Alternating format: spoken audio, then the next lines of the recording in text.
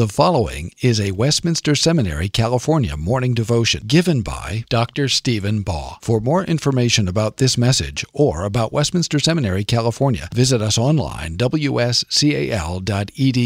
or call 888-480-8474. Online, wscal.edu, or call 888-480-8474. Almighty God, our Father, we thank you for calling us into your presence. We thank you for inviting us who were forlorn and lost and hopeless into the very courts of our great God and King. We thank you, O Lord, for your mercies and grace in this temple place. Not this building, O Lord, of course, but the temple that you have established on earth, your church. Indeed, people redeemed from the far-flung edges of the earth where we are to enter into your very presence in Christ Jesus. We thank you, O Lord, that your truth is firmly stood. It will last forever and is our hope and our wisdom.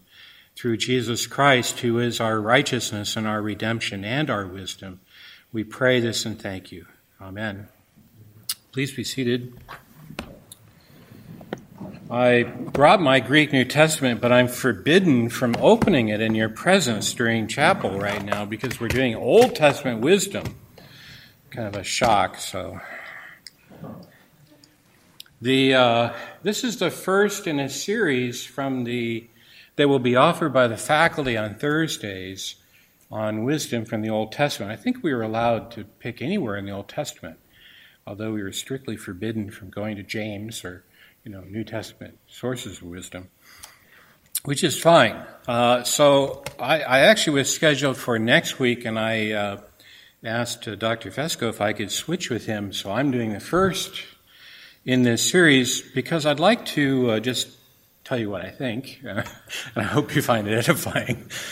I'd like you to think about wisdom from this starting point. I describe the concept of biblical wisdom as the skill of godly living. Skill of godly living. So 3 words. Those are my 3 divisions of my chapel message to you. The skill of godly living. Now, I'm not saying this is how you define the terms in Hebrew or Greek for wisdom. I'm not saying that. And it's not really a definition of wisdom per se. It's more of a description of the gist of wisdom. Certainly a starting point for thinking about wisdom when you're working in the Scriptures. I found this to be very helpful personally to work from this starting point. And so I'd like to talk about all 3 of those things, the skill, godly, and living, as found in primarily Proverbs, a little bit in Psalms, and we might sneak a peek at the New Testament if we can without being yelled at. So that's what we're going to do now, is work with that idea of skill of godly living.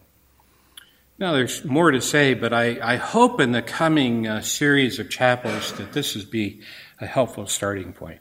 Now, you have skill of godly living and being in our Hebrew moment now, because we're doing Old Testament. We're going to do it chiastically, because they like chiasms. We're going to start in the middle and talk about godly, because that's easiest. So wisdom and godliness going together. This is really pretty obvious. You don't need me to elaborate on that at great length. Proverbs, opens up. The fear of the Lord is the beginning of knowledge. Fools despise wisdom and instruction.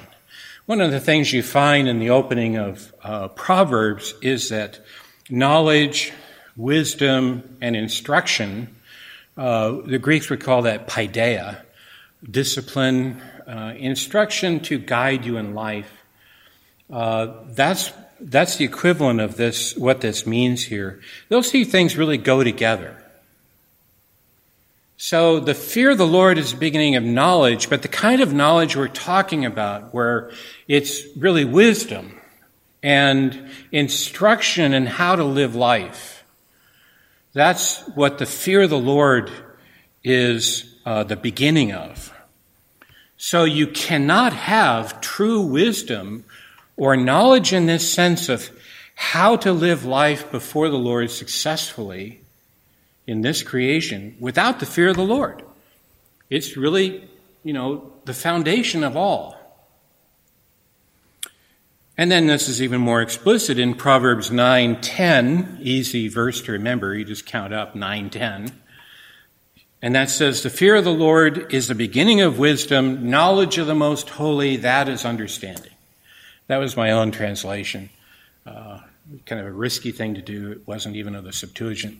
But the word for holy there is plural. And I take that in my naivete as this holiness of God supreme.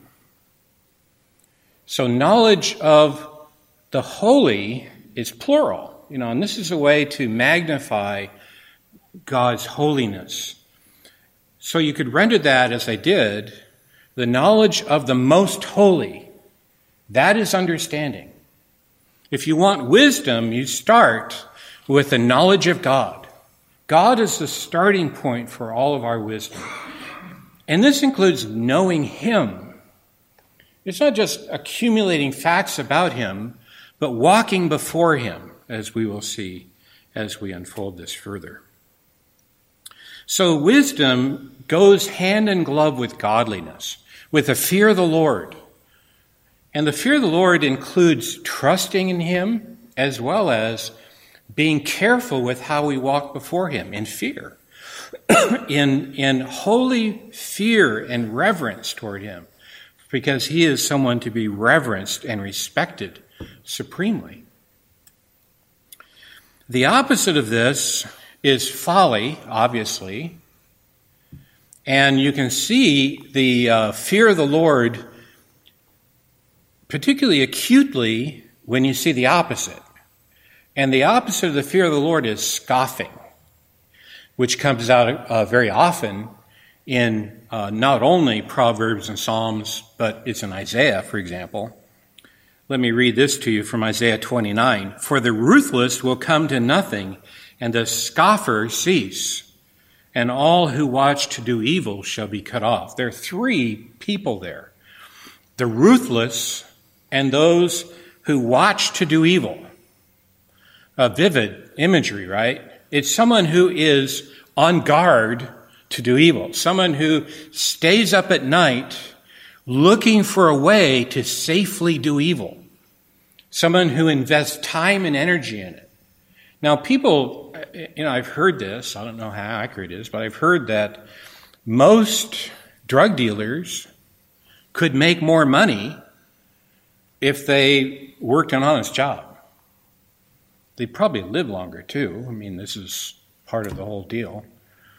But I've heard that, and it's very interesting if it were true. I don't know. But you think about someone who's watching to do evil and ruthless, and he says that's a scoffer.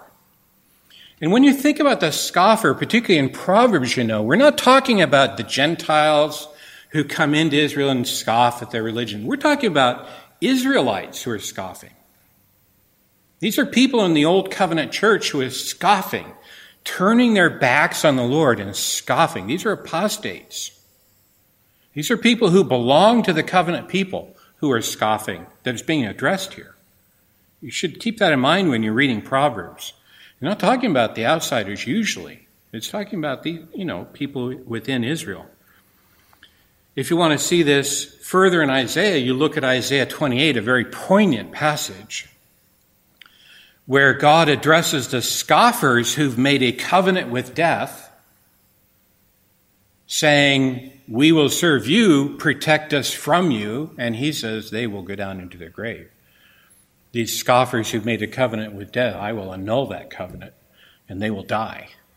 So God has some very strong words about this idea of scoffers who think they can avoid the wrath of God somehow. Proverbs 14:9, fools mock at the guilt offering, but the upright enjoy acceptance. This is how you know that it's an Israelite. Fools mock at the gift offering. They have before them the law of God with a avenue for forgiveness from God, this offering avenue, this sacrament put in place into the Old Covenant to bring them to faith and show them the provision of God for the forgiveness of sins, and they mock at it. The fool says in his heart, there is no God. They are corrupt. They do abominable deeds.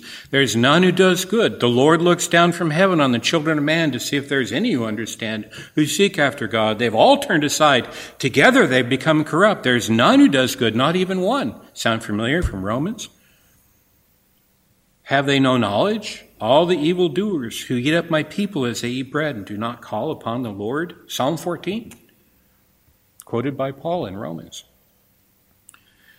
Proverbs 10:23, doing wrong is like a joke to a fool. Doing wrong is like a joke to a fool. But wisdom is pleasure to a man of understanding. Here you can see where godliness, you have to have it. It's foolish to treat doing wrong like some joke. It's utter folly. Turn and take up the avenue of wisdom. You can see this further in one's attitude toward the law. Look at Psalm 19 and meditate upon that. The law of the Lord is perfect, reviving the soul. The testimony of the Lord is sure, making wise the simple. Simple here means naive. When you're reading Proverbs and you hear about the simple, you tend to think of a child. They're kind of naive, right? They just don't know how things work, and you can pull practical jokes on them. And we kind of smile at that.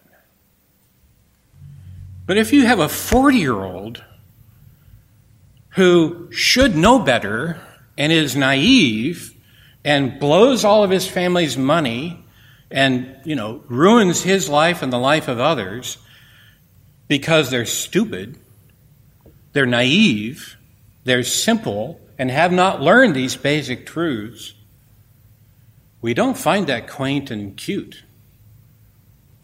That's what we're talking about here. We're talking about people who think that doing bad is a joke, who scoff, and they're simple. They're heedless of life around them and of the ways of the Lord. They're heedless of it. And they just say, I don't care about his law. To us, the law of God is perfect and sweet, sweeter than honey. The law of God.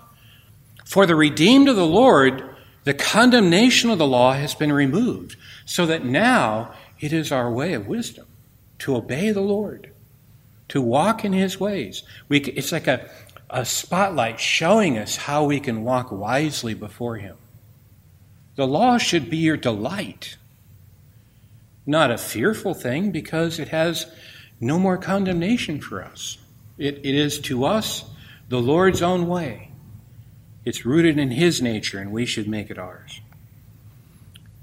Because for those who are called Jew and Greek, there is a wisdom and a righteousness and a redemption that is found in Christ Jesus. 1 Corinthians 1. Notice how I sneak in that passage. Okay, godly. We have to hurry up. I left the hardest to last, and we won't have time, so you just figure it out. No.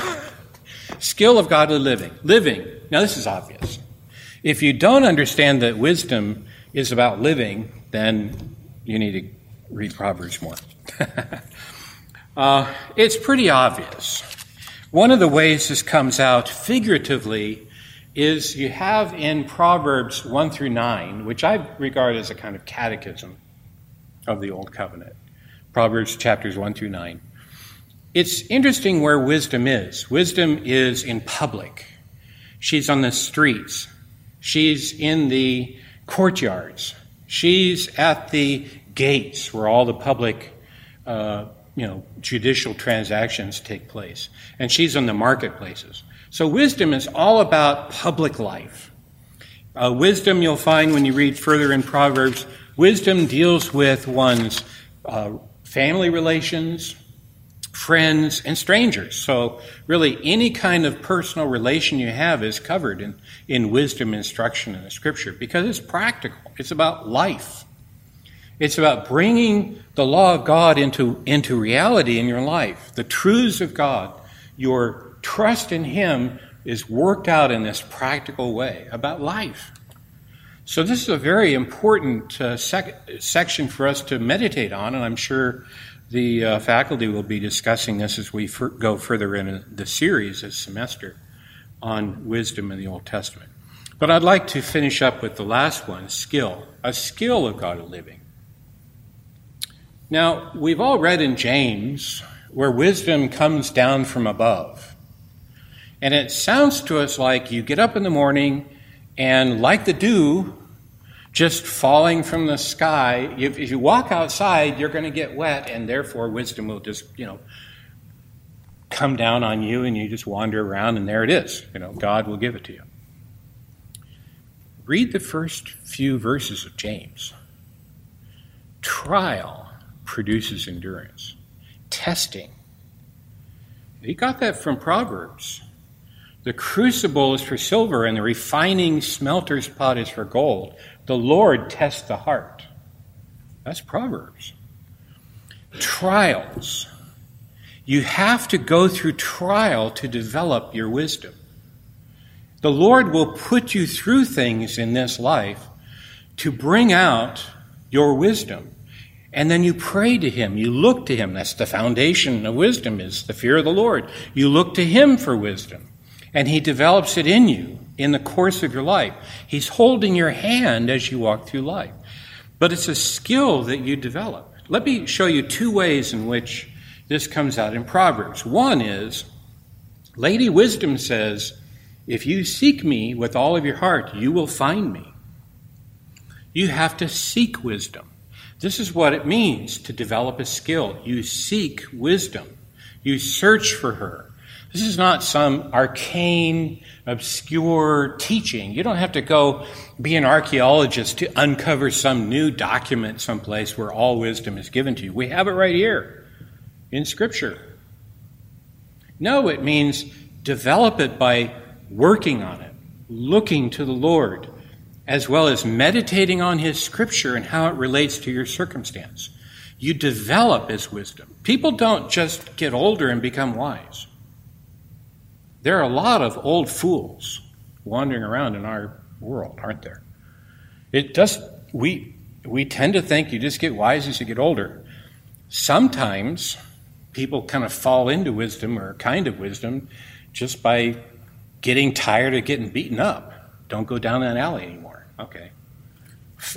10 times is enough for me. I finally get it. Then they're wiser. Okay, fine. But that doesn't mean they've learned wisdom thoughtfully, skillfully, meditating on the Lord's teachings and how it applies to them, and then doing it and developing it in their life, developing habits. This is what it means to search for her. If those who seek me diligently will find me. You have to be diligent in your work on wisdom in your life. Finally, it comes out in Proverbs with all of this teaching about reproof. It's one of the things that you find here, you find it elsewhere as well in the Bible, of course, but it's interesting how often wisdom is equated or associated with reproof. Now, reproof is not fun. This is why it's a skill that you develop.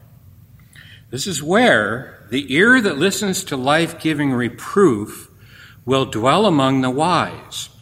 Whoever ignores instruction despises himself, but he who listens to reproof gains intelligence. The fear of the Lord is instruction in wisdom, and humility comes before honor. Proverbs 15. Humility comes before honor because you listen to reproof. Reprove a wise man and he will love you. Reprove a fool and he will hate you. But if you reprove a wise man, he will love you. That's not easy. No one wants to be reproved. We all want to be right, and we want public acceptance. We want approval of our friends and family. We don't want somebody to bring us up short and say, that was wrong. You need to fix that. In the church today, if you practice church discipline, half the time people are just going to leave your church and go somewhere else. People don't love reproof. They don't love to be pointed out that they have to change their behavior, that it's not wise or healthy for them. But if you develop the skill of godly living, you will love reproof. I'm not saying you're going to like it. That's different. Liking it and loving it are two different things. You love it because you know it's good for you and they're right. I've got to change. That's the one thing I learned when I got married. I was not perfect. Kathy reminded me of that over and over. And when you're married, there's no escape, as it were. I guess, divorce was never an option. That's just never an option for us. 36 years. And boy, I had to change because she was right. She was right. I didn't like it. I did not like it.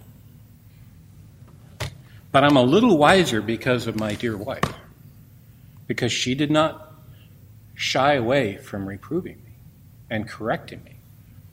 The skill of godly living, it impacts you in the most intimate relations you have, man and wife, with your friends, with your family, in your church.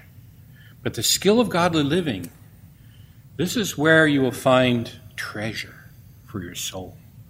This is where you will find peace, confidence. This is where you will find the way of Jesus. Let us pray.